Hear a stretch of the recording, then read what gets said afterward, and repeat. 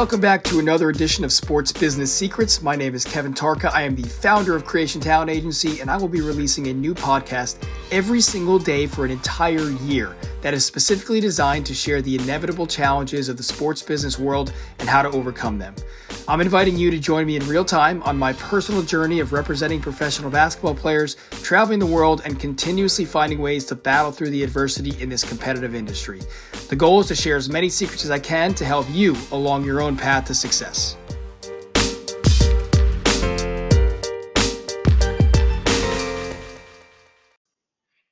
Good morning and happy Sunday, my friends. Today we are talking about NBA Summer League. Seeing that it's starting today, officially, the first games, I figured it would be a great topic to talk about. We're going to talk about the format of Summer League and why it's important. The NBA Summer League obviously is important for several reasons, for reasons I will describe here shortly. But in regards to the future success of NBA players, it doesn't necessarily translate perfectly into the league. And that goes both ways. So you can have a bad summer league and still end up making money and finding a role, or you could have an amazing summer league, but then a terrible season, and everything in between. So to start, I'm just going to refresh the format, refresh you guys with the format and structure of the summer league, because I obviously had to do that myself this year here. Forgot how many games each team got and couldn't really remember the actual format, whether it's a round robin type or whatever. So anyways, here's the updated format for the games this week. Obviously, all 30 NBA teams will participate, and there's going to be a total of 75 games that are played. Each team has a total of 5 games, and the first 4 games that teams play are from today until August 15th, so next Sunday. And then the top 2 teams from the first 4 games will play in the championship game on August 17th. So the seeding for that championship game is just going to be determined by the winning percentage. And as you can imagine, there's a good chance that there's going to be many ties. So the tiebreaker process is after all 4 games, you basically go, if there's 2 teams that are tied, you go head to head, or if there's multiple teams that are tied, then you go into the point differential, and then ultimately, if there's a continuous tie, then you just flip a coin, which is actually a real thing. That's written in the rules, which is pretty cool. And then the 28 teams that are not playing in the championship will get that 5th game sometime over the 16th or 17th, and then those games are usually determined by team rivalries or broadcast interests, or whether a couple of the high-ranked draft picks end up wanting to go head-to-head. So they kind of figure that out as they roll there. But that's the format. So I'm going to give you 4 reasons that the Summer League is great, right? 4 reasons why it's important. The first one should be pretty obvious, is that it gives NBA teams a chance to evaluate the young players, whether it's the players they just got drafted, or G League players who are on the roster again or on the roster for the first time. It's just a stretch of games that is great for evaluation. And it's not just NBA teams that are evaluating their own players, of course, but they get a chance to see the new influx of players and just evaluate everybody, because obviously we all know that a lot happens between now and the beginning of the season, and then during the season with trades, and so teams need to be on top of their stuff there and know, just have some updated notes and understand which players could potentially help them. So that's the first one. Number 2 is it allows players to showcase their ability. So forget about just the NBA teams trying to take notes on and evaluate. It just allows players to show what they can do. Originally, actually, when I prepped these 4 points, I wrote that I was gonna say it allows young players, but this really allows any player. Each year there's usually a handful of like older vets that that end up playing. This year I think there's like 4 or 5 like older vets. One of them, who Jimmer Fredette, I think he might have been the oldest, but I actually think as of yesterday he might have pulled out from the roster for whatever reason. But he's 32 years old, so I think he was the oldest one.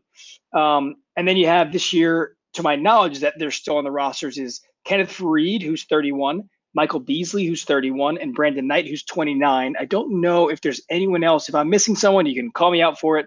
But yeah, I think those are the handful of the older vets. So it allows them to just kind of, show what they have still. Like, a guy like Michael Beasley, who wants to make a roster again and wants to add value and wants to, prove that he's still got it. So that's why he's here.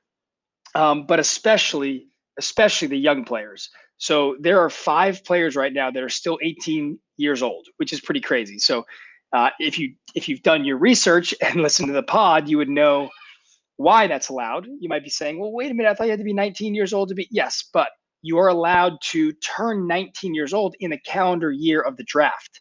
So you can be 18 at the time of the draft, but before the end of the year, you have to turn 19. So all 5 of those guys have birthdays coming up before the end of the year. Fun fact, all 5 of those guys who happen to be 18 years old also happen to have their first names starting with a J, which is just strange. And I just learned that today.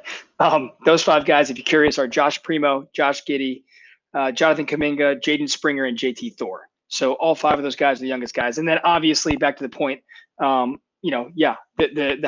high draft picks and the young players, they have some pressure on them and some expectations to live up to what the team drafted them for. And not to mention the undrafted free agents who have a chip on their shoulder. So they're coming for those spots too. So, obviously it allows some of those guys who haven't signed a contract yet to earn themselves an invite to training camp or even an opportunity to do a 2-way. And then, of course, if the NBA is not in their future, then, there's definitely a lot of eyes from overseas that are watching. Number 3, the brand and marketing exposure of the league. So, of course, we have to talk a little bit of money here. There's no other way to hype up the love and excitement for the upcoming NBA season than to showcase all 30 teams in Vegas. The NBA has all sorts of activation and branding and sponsorship agreements all over Vegas for these 10 days. You can't drive down the strip without seeing some sort of big billboard flash in your face with NBA on it or logos on it or player videos on it. But it also it just gives your average fan the chance to check out their teams and their new rosters on ESPN, because it's obviously on ESPN all week too. So, which of course, at the end of the day, drives more revenue, ticket sales, NBA TV purchases, merchandise, jersey sales, all that stuff. It brings up the bottom line there. So that's what they're looking for. So that is a big, important reason why NBA Summer League is important. And number 4, global attraction. So unfortunately, this reason isn't necessarily at its finest this year, given the travel situation that we are in. But there's no better way to attract the best minds and coaches and sports business professionals in the world than to have this event, this 10-day event live in one of the most attractive and easily accessible cities in the world. I mean, if you're from outside the U.S. and you're going to come to the U.S., why not come have a trip in Vegas? And if you are from the U.S., I mean, everyone wants an excuse to come to Vegas. So there's no better way to have the international basketball business professionals meet here in Vegas. Obviously, I typically look forward to connecting with my European and overseas friends and colleagues here, simply because there's no other event that everyone is in the same city for. Lucky for me, I get to see some of them more often since I do travel internationally a lot outside the past COVID craziness, which hopefully we'll get back over there in a couple months here. But for most people, and of course for the NBA, they benefit tremendously from having access to each other from a networking standpoint. Because if you've been, you know exactly what I'm talking about when I say you typically cannot walk 2 feet onto the concourse in between Thomas and Mack Center and Cox Pavilion without running into someone that you know or you haven't seen in years or you want to catch up with. So if you have not been, highly recommend you joining the Summer League for 1 year, especially those who are looking to get involved in, yep, you guessed it, sports business in any capacity.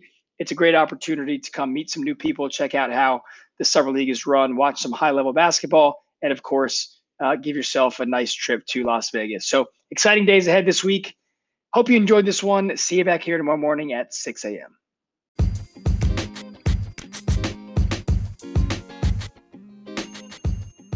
Thank you so much for listening today. If you enjoyed this episode, it would mean the world to me if you could give it a rating and a review on Apple Podcasts.